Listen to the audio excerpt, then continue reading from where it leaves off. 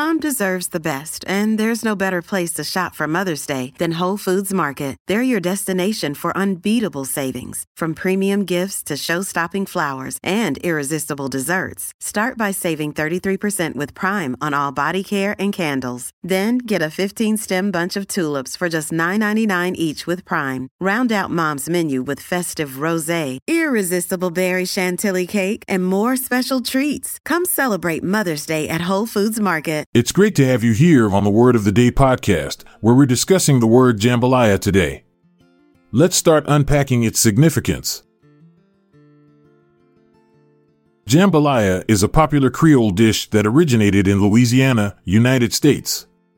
The word jambalaya is believed to have come from the Provençal word jambalaya, which means a mishmash or mix-up.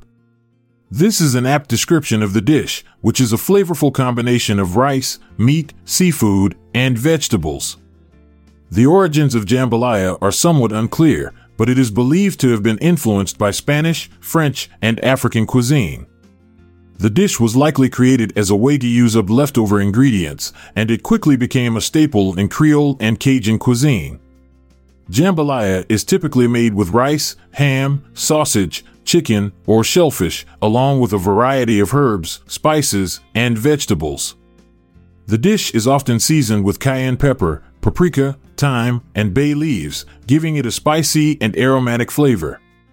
There are many different variations of jambalaya, including Creole jambalaya, which is made with tomatoes, and Cajun jambalaya, which is made without tomatoes.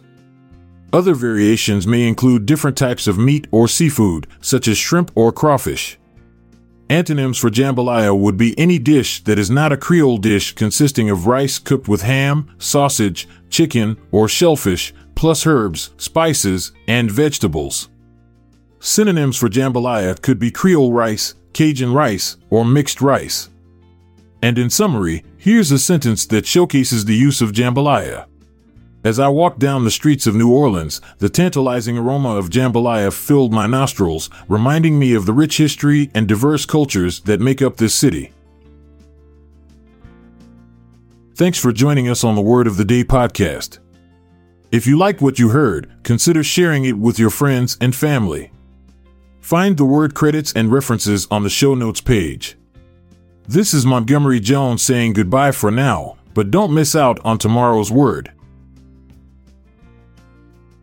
This podcast is produced by Classic Studios.